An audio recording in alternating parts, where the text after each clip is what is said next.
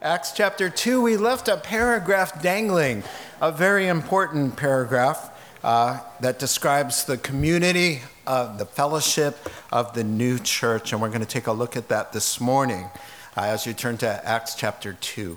Now, Heavenly Father, we always ask your blessing, the wonderful Holy Spirit, whom you sent from heaven to reside in our hearts, to open our understanding to Christ and his word and your will for us in Christ. We pray that we would be able to see these marvelous things by the power of the Spirit and put these truths into practice to be blessed. In Christ's name, amen. Well, we are very sociable creatures for the most part, are we not? We like to form groups and gather together in subsets of society in all kinds of ways according to our interests, hobbies. You know, you could be in a book club or a fan club or a sports club or a quilting club. Amen? How many of you have ever belonged to a club in your life sometime? See what I'm talking about? Well, there's a gazillion organizations with innumerable amount of teams, societies, fraternities, unions, fellowships, associations, you know.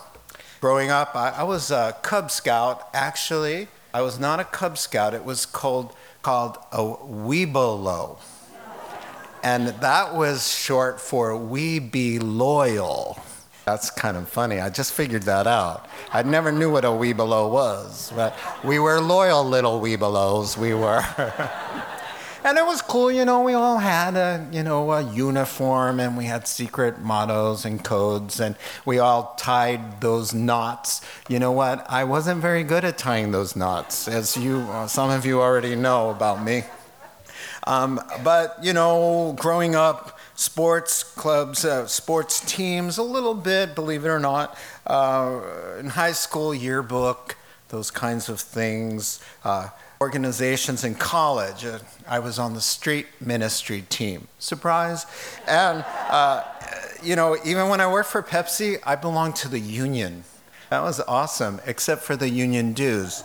That was another part that I didn't appreciate so much. But been a part of many different organizations in my life, but there's a group that I joined in 1979 was unlike anything I had ever experienced, nor will ever experience, because it's spiritual in nature. In fact, the Bible says that it's supernatural. Most of you know the story. I was unchurched and just a regular 19-year-old sinner doing my thing in this world, and I was in a nightclub on June 3rd, 1979, and I heard a voice in my head that said, "Why will you go to hell when you don't have to?" Over and over again. I've told the story many times, and I came unraveled. I was in fact helped out of the club because I was just at a loss for words.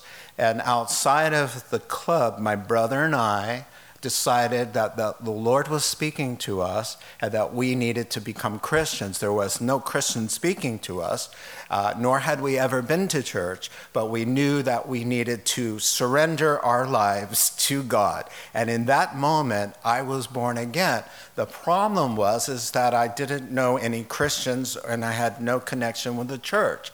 So I moved in this dazed new life of mine, feeling like I knew God and had all this information and understanding, but I didn't have a connection to anybody. And so the story goes on, and I'll save you all the details, but I ended up walking into this church called Christian Life Center.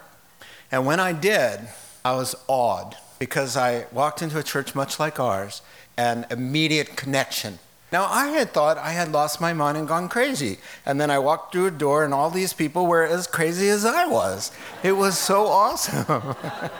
I remember walking up to somebody and trying to tell this young man about what happened to me. And I said I wasn't looking for the Lord, and I just heard this voice and I was convicted of my sins. And I just said, "Yes, Lord." I looked in the sky and he just had this big smile on his face and he put his arms out. Pat Rodriguez put his arms out and said, come here, give me a hug.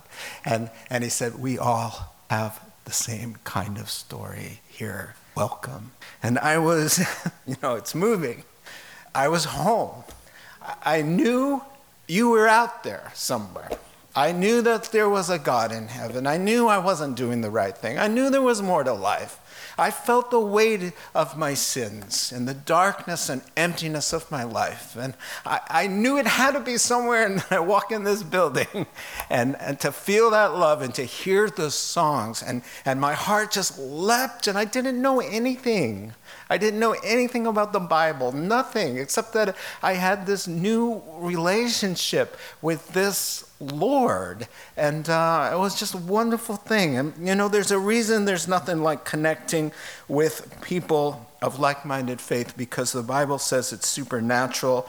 The joy, the loyalty to one another, the like-mindedness is supernatural. Listen to how 1 Corinthians chapter 1 and verse 9 describes us. Listen, God is faithful, by whom you were called into the fellowship of his Son, Jesus Christ our Lord. He called. He called. Jesus says in John 10, I call, I know my sheep, I call them by name.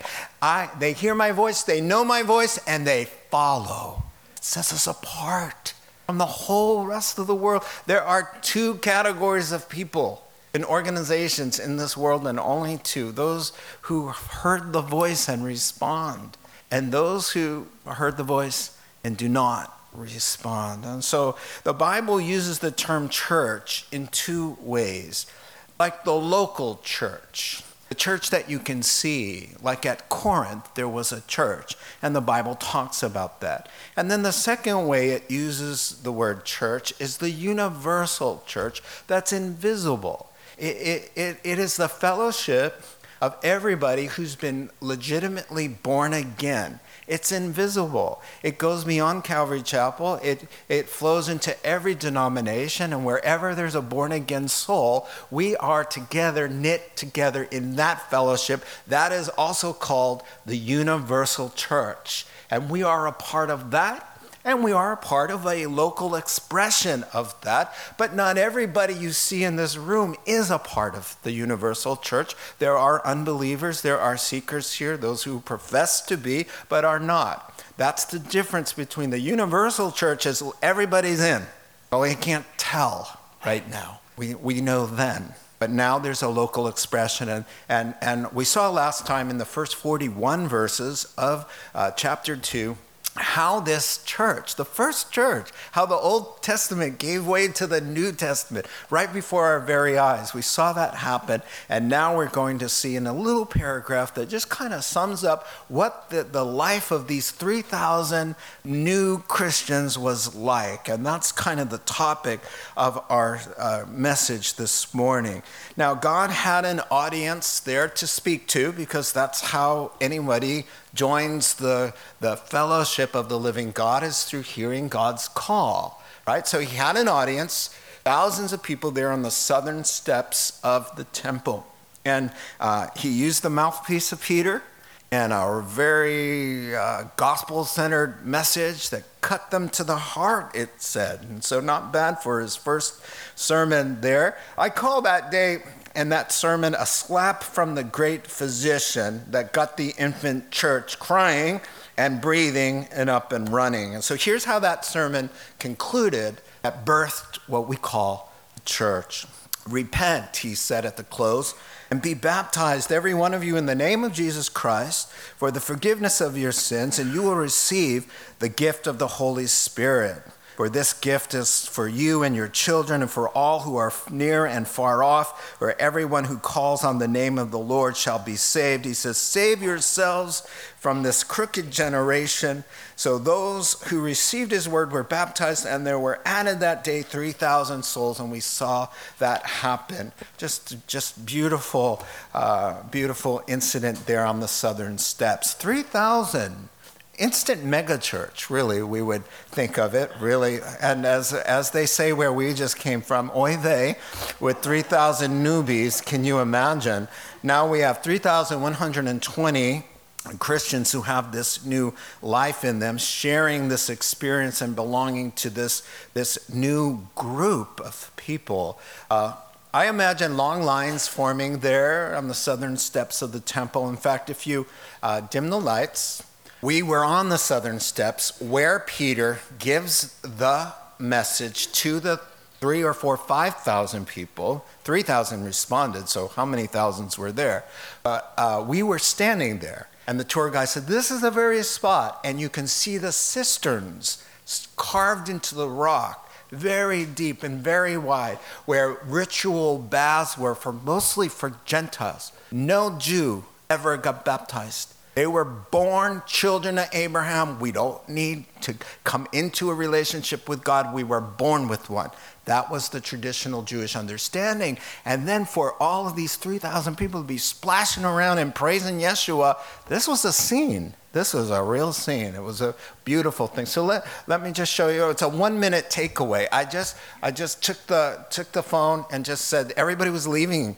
And I was like, oh, let's get 1 minute shot of this. As I started, the Muslim call to prayer went off. And I start rambling on about it. You'll see.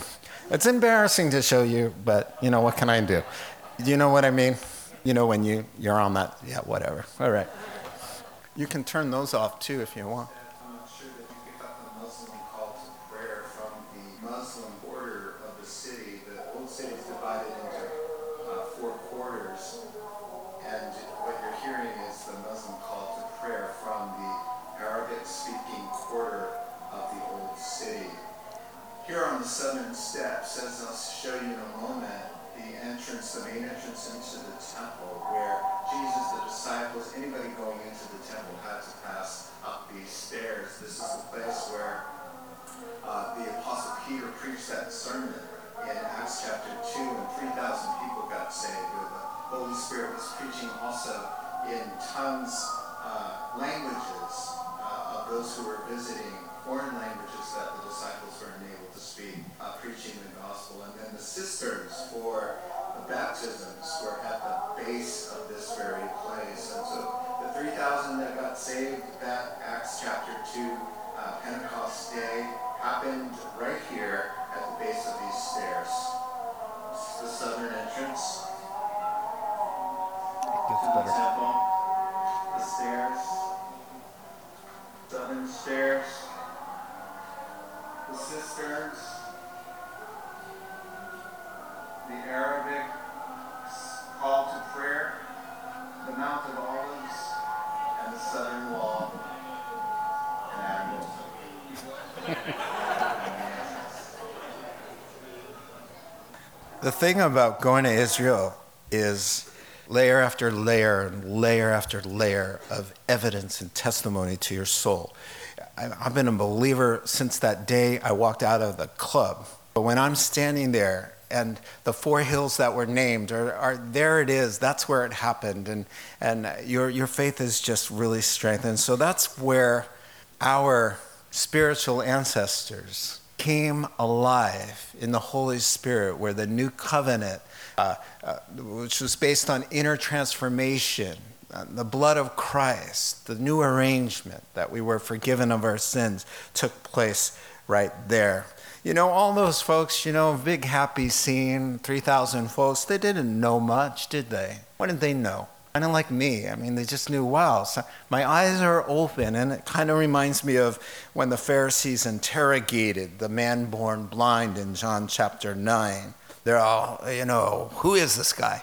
How did he do it? He said, I told you. You want to hear it again? No, yeah, tell us again. Well, why do you want to hear it again? And where did he come from? Is this man a sinner? He said, listen, I don't have the answers to all of your questions. I only know one thing. I used to be blind. And then I see. And then I joined this group with all the other ones who used to be blind, and now we see. And we're kind of separated from the ones who are blind and joined together with those who see. The seeing go to the right and have life, Matthew 25.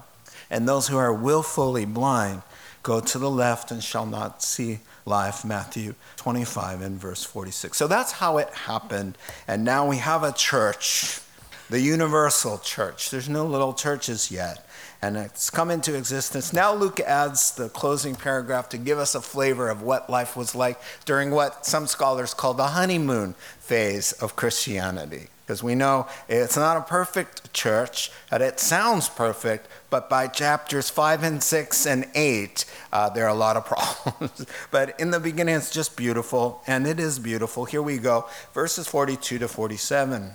And they devoted themselves to the apostles' teaching, and to the fellowship, and to the breaking of bread and the prayers. And awe came upon every soul, and many wonders and signs were being done through the apostles. And all who believed were together and had all things in common. And they were selling their possessions and belongings and distributing the proceeds to all, as any had need. And day by day, attending the temple together and breaking bread in their homes. They received their food with glad and generous hearts, praising God and having favor with all the people.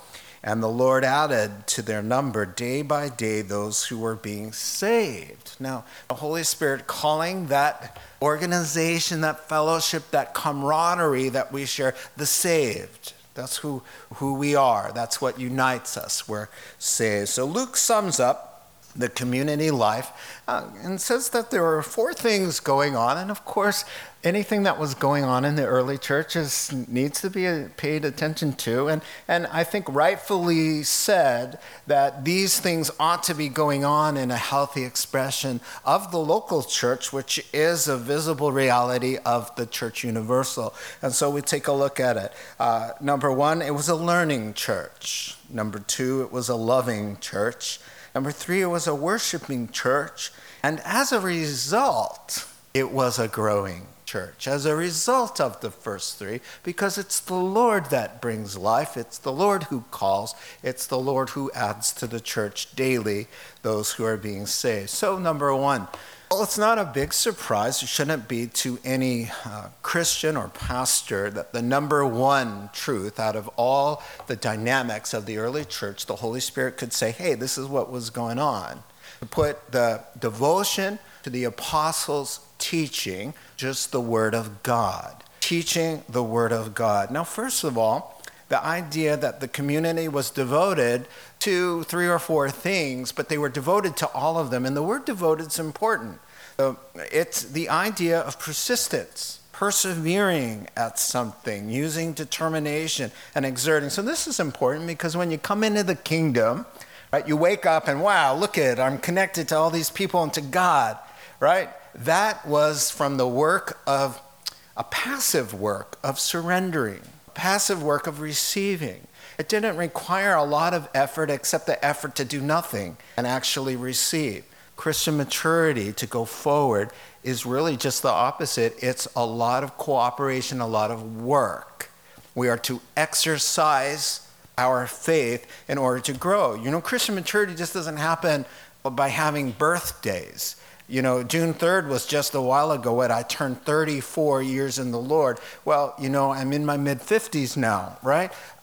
Just because you have a birthday doesn't make you more mature physically. It's the same way. We have to apply ourselves. And it says they were devoted. And the tense for the Greek word there is to be continually. They worked at it. You know, in Philippians chapter 2, it says we should work out your salvation with fear and trembling, because it's God who's at work in you to will and to do his good pleasure. That's an amazing thing. He says, look, you've got God working in your life to conform you to the image of Christ, to change you, to transform you, to give you power over sin. You got to work hard. You got to work hard. And that's what they decided to do. Number 1, we're going to work hard.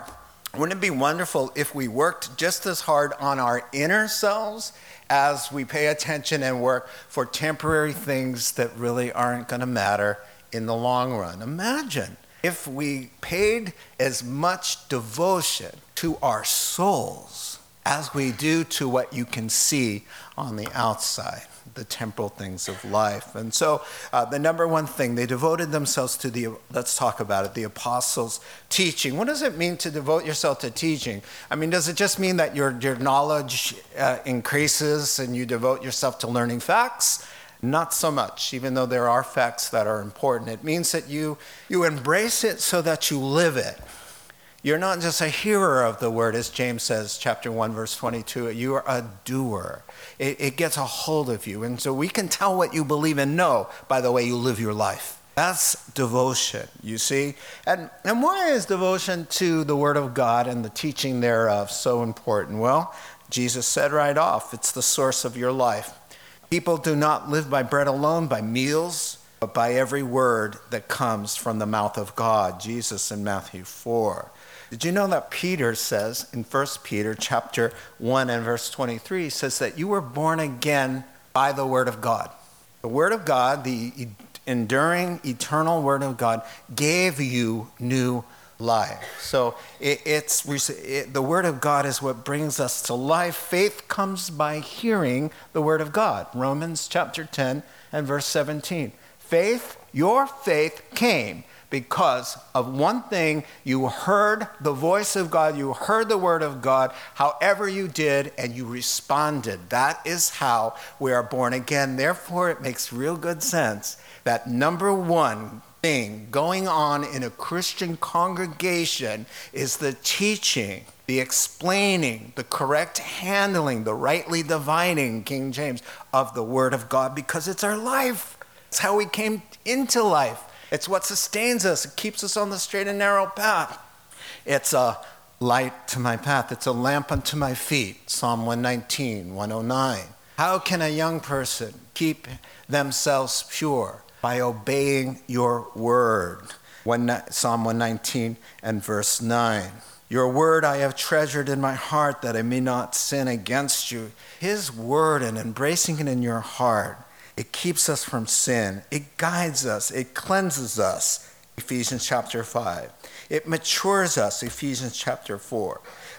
It's the key to prospering. Whatever you do will prosper. It says when you meditate day and night and you live in the richness and the fullness of the word of God, you'll be like a tree firmly planted in the ground by waters of life, with leaves that never wither, with this abundant fruit on your boughs. And just time doesn't allow to give all the benefits of the word of God. Jesus said, listen, those who hear my word and put it into practice will be like the smart man, who builds his house on a rock, and the storms of life will come, and you will stand. You will be found standing as a result of what? Hearing the word of God and doing it. So it's no surprise to me that Ephesians chapter 4 says, for this new fellowship, ongoing throughout the ages, the Lord God, Ephesians chapter 4, verse 11, would gift, the word is to gift.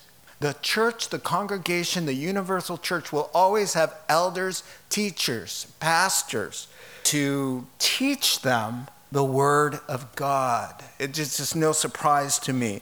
All scripture is God-breathed and is given to teach us what is true, to make us realize what is wrong in our lives. It corrects us when we're out of whack and teaches us to do what is right so that God's servant can be thoroughly prepared for serving him. It makes total sense to me that God would give pastors, right? Now, the word for pastor is poimen, and it means to shepherd. It comes from a word that means to feed. Peter, if you love me, express that love one way. Feed my sheep. Feed my sheep. Feed my sheep. The job of the pastor / elder, the Greek word for elder is a word where we get Presbyterian from, which means to oversee, to be given oversight over the care of people's souls, as the New Testament describes the job of an elder. All right, and so Paul tells Timothy, a leader, keep reminding God's people of these things. Study and do your best to correctly handle the word of truth, to have God's approval and to be not ashamed. So the first duty of leaders is to teach the word of God. And a healthy church, wherever Christians are, there should be a teacher of God's word. Now, it is true when we gather together, we exhort one another, and we all have the Holy Spirit.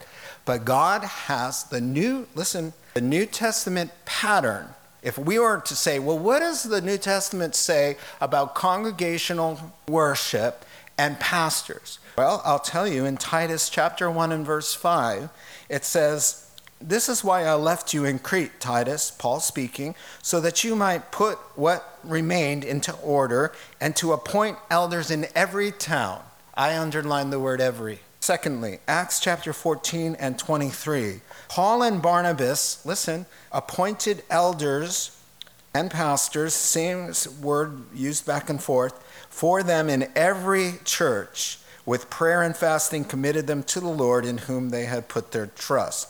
So there you have two scriptures that show the New Testament pattern, at least how Paul was led of the Holy Spirit, where Christians assembled, he wanted to appoint an elder. Every town, every church. That was the best. It didn't always happen that way, did it? Or does it? But when congregations get together, God has gifted the church with these people to correctly exposit the Word of God. And so that's the New Testament pattern.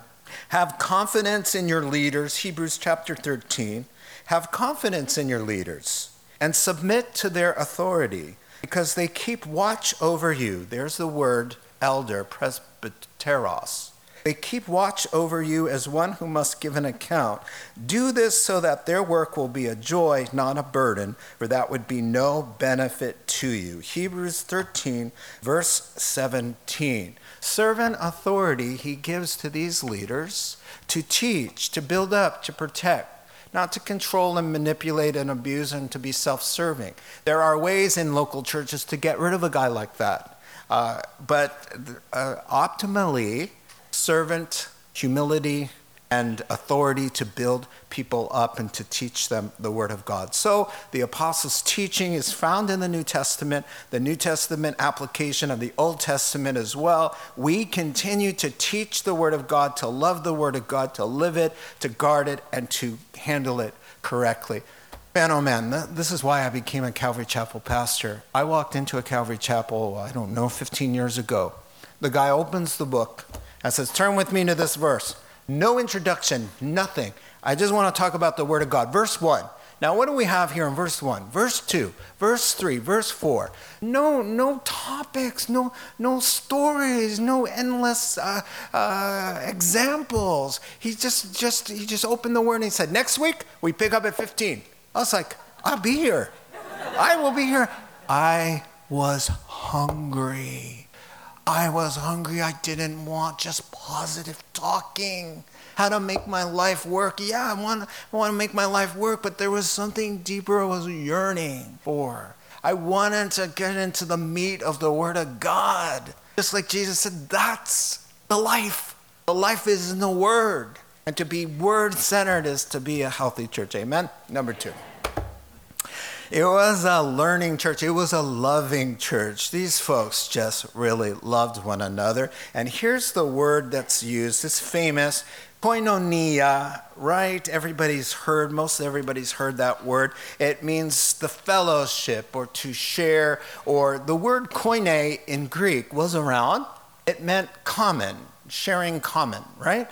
But the New Testament writers, through the Holy Spirit, coined, pun intended, the new word, koinonia, meant to participate together in God. A brand new word change to the common word koine. What do we share together? Well, if you know what we share together, it is what causes everything else to happen.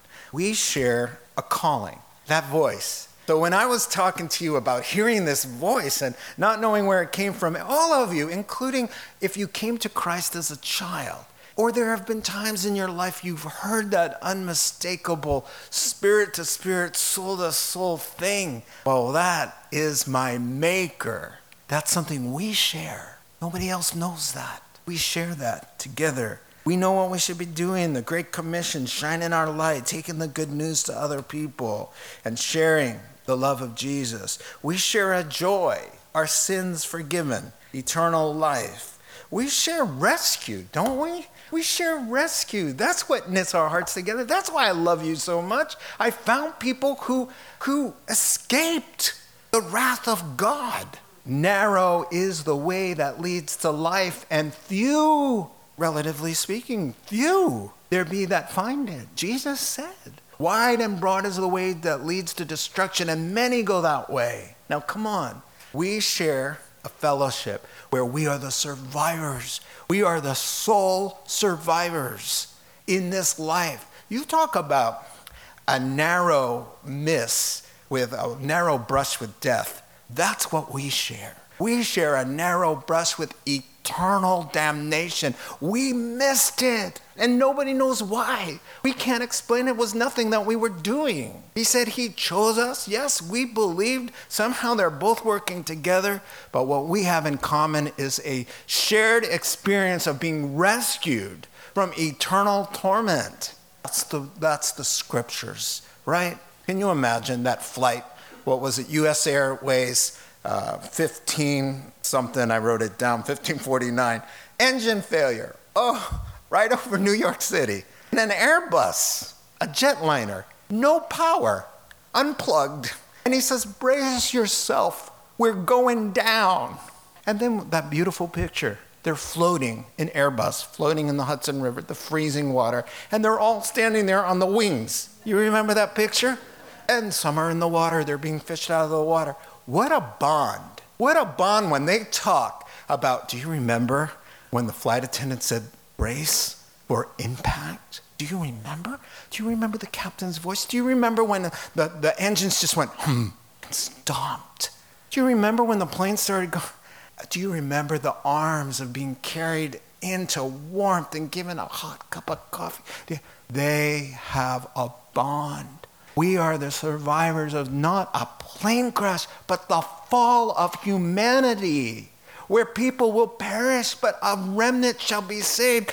That is what produces everything in the Christian life. A common sharing of rescue and love and mercy that not one person in this room can explain. Why? Why me in the club?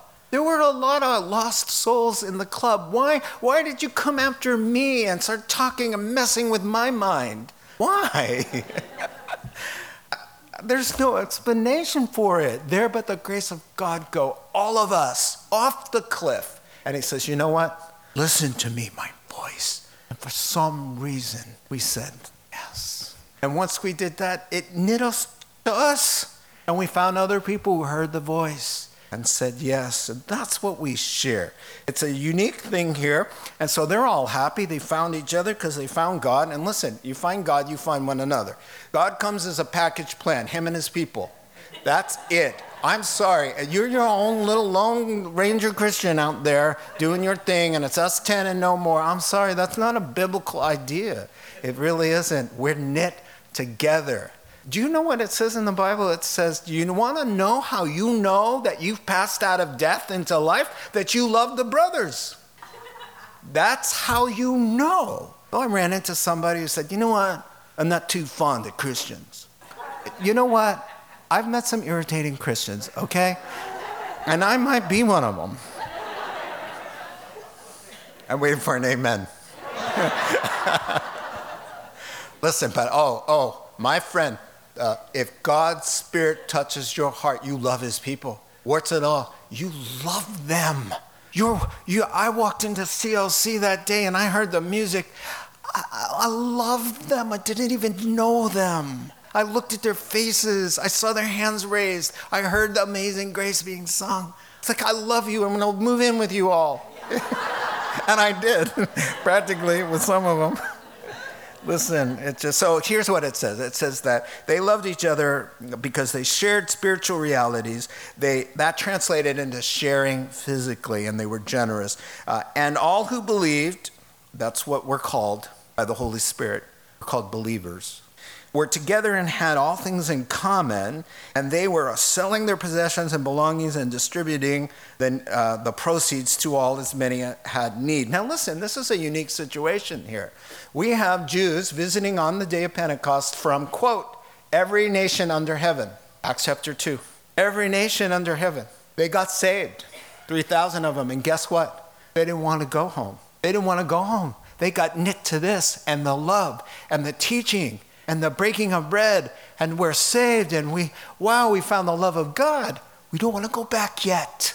And so what happened? They needed food. They needed a place to stay. They needed stuff. And so the Christian said, we're going to make it happen. Are you kidding me? I got a field. I'm going to sell that. You know, the three of you can take those proceeds and you can stay a couple months with me because of selling that. You know, I got an extra chariot. You know, it doesn't work right. The pistons aren't firing right, whatever. You know, I always got it. It's burning a lot of fuel. I don't know. You know what? I'm going to sell it. Why'd they do that? Because they were in need. They wanted to be together. You know, it wasn't always the way, that case, and it wasn't an obligation. I've heard lots of crazy sermons about these kinds of verses. Listen to me. It wasn't communism. I would call it communism, all right? There's a big difference. Communism says what's yours is mine, all right? It's compulsory. You don't get to own anything. It's all of ours, all right? Communism says, you know what? What's mine is yours. If the Lord leads in that way, you know, I mean, what Christ has done for us, made known to our hearts in the Holy Spirit, softens us up to be loving and generous with one another. It would change the bumper sticker from, you know, the bumper sticker on pickup trucks. It says, yes, it's my truck. No, I can't help you move, right? Now, we have ushers outside in the parking lot right now looking at all the bumper stickers. In case, Here's how somebody who gets saved thinks. Well, you know, no, it's not actually my truck, it's the Lord's. And yes, I may be able to help you move. Those who have been forgiven much, they love much. God touches your heart, you just open up, and not just with your wallet or your hospitality, but with your time. With patience, you're just generous. And then you look into the eyes of somebody who's telling your story, the same story. And you just want to help them. You want to make them make it. You want them to succeed. You want them to be successful.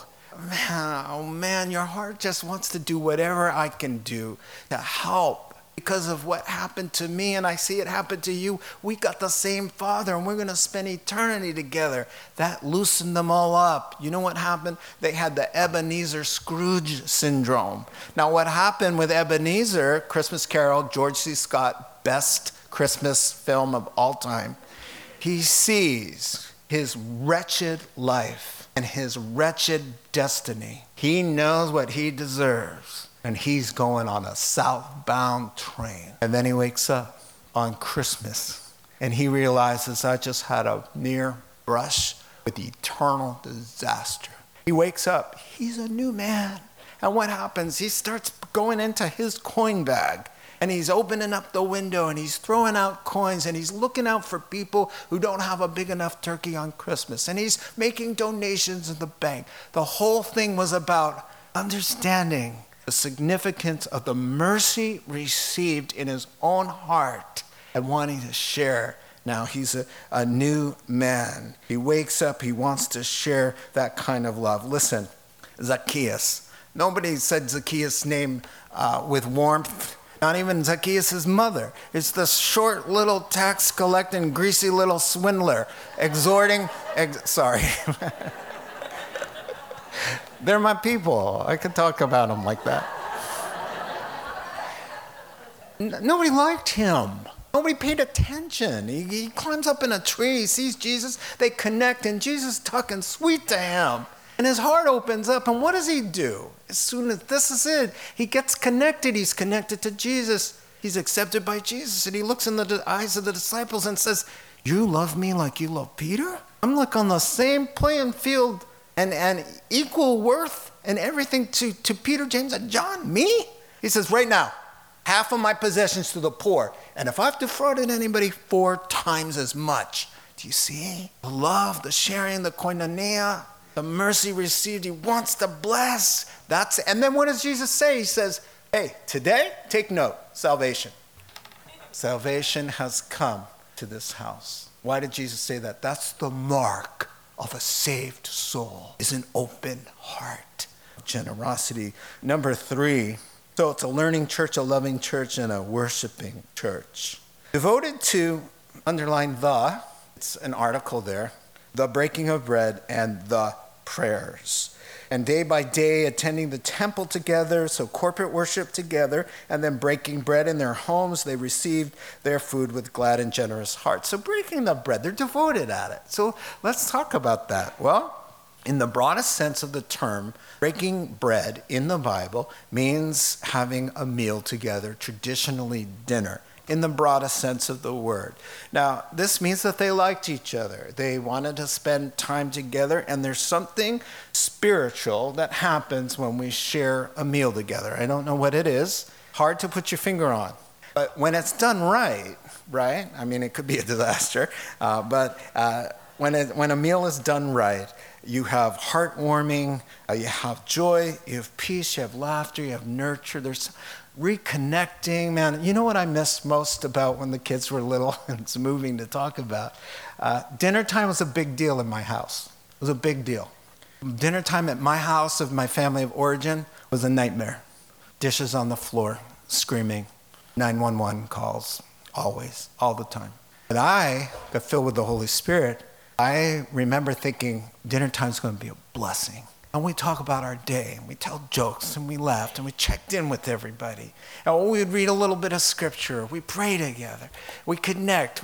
Jesus was with us, and there was just a beautiful time. And we have dinner and meals together still. We just did that with our adult children. And, there's something when they're little. I encourage you, just make a big deal out of your dinners together. What did Jesus do? He said it's spiritual. Look how he compared. He says, behold, I stand at the door and knock. If anybody hear my voice, there we go again. There we go again with the voice of God that wakes us up, that saves us. If anybody hear my voice and open the door, I'll come in with him and we'll eat a meal together. What? Wait a second. That's not how I expected the sentence to finish. It's that I'll come in and we'll live together, or I'll save you, or we'll walk together in this life. I didn't expect, and we'll sit down and have dinner. It's a continual metaphor of the sharing, the nurturing, the love, the joy, the reconnecting. Just a beautiful thing, and that's what they were doing. Now, in the more specific sense, the breaking of the bread. Now that calls our attention to the Lord's table, or the Lord's Supper.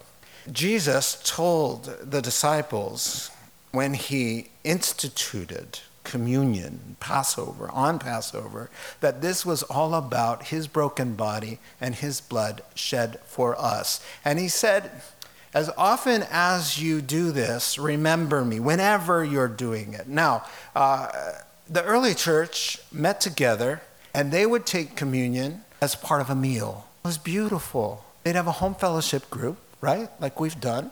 And at the close, they would break that warm bread right out of the oven, and they'd pass the cup, and it would just be joy-filled and all of this. And that's what they did, because Jesus told us to do that, to remember the Lord's suffering and death.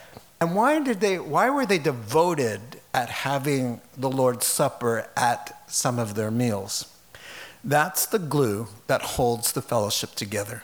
From the realization in your soul that passion that Jesus showed on the cross was for you, for your wretchedness, for the filthy thoughts that you think, for all the misdeeds you've done in your whole life, that was done for you and for us. That is where all Christian charity and love and generosity, the desire to obey, it comes when I'm near the table. The desire to let people off the hook, to cut people grace, to be kind to my spouse, to let all debts go. All of that comes really good when I'm near this. When I forget about what he went through for me, then my heart gets hard. And I can get a little arrogant, or I can get a little hard-hearted. But boy, they devoted themselves to this sharing, and it kept them united, kept them loving, kept them soft-hearted. Can you watch the Passion of the Christ and then have a haughty spirit and be judgmental, be on your little self-righteous thing where everybody's wrong and you're right and you're God's gift to the whole world? I don't think so. Not that I don't think you're God's gift to the whole world, but when we're near the table and the Holy Spirit is making real to our hearts Eloi, Eloi, lama sabachthani. Why, God, why have you forsaken me? The answer is because of me, because of my sins. How dare I not forgive you? How dare I be hard-hearted and I'm not getting my needs met in this relationship? Oh my gosh, grow up, seriously. Someone else will tell you that. It has to be me. You need to grow up. This isn't all about you, this is about giving, and as you give, you will receive. He who refreshes others, he himself shall be refreshed. And so they devoted themselves to the table. Now, you know how it's worked out. The churches have grown. We meet on Sunday mornings. Sunday morning's a bad time to have wine and dinner, unless you're an alcoholic, right? So we don't do that. So instead, and some kind of poke fun at us, that we want to, as a congregation of believers for hundreds of years, have been wanting to say, hey, we're meeting in the morning. Lord, we want to include a gesture, a remembrance. We know how they did it, and it's lovely, and we do it in homes, and we'll do it in homes. But, Sunday morning, we just want something to bring our thoughts into focus about what you did on that night and to share in it. And there's something powerful and wonderful about a little plastic cup with grape juice and a little pizza. See where my mind's going? A little piece of matzah. The Holy Spirit takes the gesture. That's all it is a gesture. We know it was a more comfortable setting. The question, listen, my friends, isn't what was served, how many times did they do it, was it in a building or a house? The question is remember. The point is to remember. I'm sure we could remember it in more comfortable, meaningful ways. But for me, I think God is pleased at the gesture. He honors this. Powerful healing testimonies about how God accompanies these little symbols like that. And so it came down to this, but we all know that back in the day it was a part of a meal, and like we have done and continue to do in our home fellowship group. So it was a worshiping church, and we see that they prayed the Psalms. It's the prayers, and so they read some of their prayers. They read the Psalms. And they prayed spontaneous, corporately and privately, it says there, in life together. So summing it up, the sense was of God's sacrificial love was close by. The cross and the idea of what Jesus did on the cross is never far from Christian community and faith. It's just never far. It can't be, because it's really the life's blood. And also the presence of God. A prayerless life is a godless life. You got a communion with God. You don't pray much. What does that say? Listening, talking, ongoing conversation with God. It's a beautiful thing. Finally, there was a teaching church, a learning church. There was the loving church, and there's the worshiping church. And now, as a result of these things, the church is growing. And I really think that there ought to be, in a healthy church community, there ought to be baptisms. There ought to be altar calls where people can respond to a sermon like they did that birthed the church. There ought to be a gospel presentation. There ought to be coming forward or raising hands. That's how we do things. The heartbeat of anybody who's truly saved is to share God's passion for those who don't know him. You've got to care. Something just happened to me just the other day. I was on my way to a little graduation party. I was going down Highway 12. And I wanted to stop at that first gas station there, coming into Sebastopol, to get my little Starbucks double espresso shot because I was feeling like I needed a zip. It happens. But I missed that gas station. And I ended up passing our old church building, the Yerba Mate building, downtown Sebastopol. We remodeled that. That sign out there that says Yerba Mate, we made that sign. And inside that sign, it used to say Calvary Chapel as you came into Sebastopol. And so I saw the church, and then I pulled over at the Mart right next to it, because I remembered, I want that coffee. And so I got my little coffee, and I started chatting with the guy at the register. And I said, were you here 5 years ago? He said, no. Well, he said, why? I said, oh, that was a church back then. He goes, oh, yeah. No, I wasn't here yet. And I said, oh, yeah, I knew the guy who worked here. And he goes, yeah, and I remembered his name. And we started talking about that. And I said, yeah, we were 40 people then And we just had a 10-year anniversary, and there was 700 people at that. He goes, man, that must be a cool church. And I'm all, well, yeah. I said, I would go there. I do go here, right? And I said, here it is. Because the Holy Spirit's in my heart. Because I'm thinking, is this guy going to heaven? Do you go to church? He goes, oh, funny you should ask. He said, yeah, I stopped. I said, you stopped going? He said, I just went a couple times to a church that you all know in Sebastopol, you've heard of. He said, yeah, I don't go anymore. And I said, maybe, he goes, I know, I already know. Maybe I'm here as a result of God's love to just let you know he loves you. And he goes, yeah, I know, I can't go anywhere without him chasing me down. That's a sure sign of something good when God is chasing you down, right? I told him, let him win. Let him catch you. That's a good deal. Just surrender, amen? But listen, I said, Google The Rock. And he goes, The Rock? Yeah. I said, just Google it. Check it out. Why? I want him to be saved. This young man, he's a young man, a good-looking kid. He's got a life. He's got a soul. And look what God did. Just because I am thinking heaven or hell, what's going on? Well, that's how they were thinking. We don't do anything. We just kind of live our Christian life. People God puts in front of us, we love, we shine, we do our thing. We talk about the goodness of the Lord, and then God adds to the church. It's a God thing. You see, we can't change somebody's life, but I can live in such a way that God can use me in a way to help somebody else. That passion was in their hearts.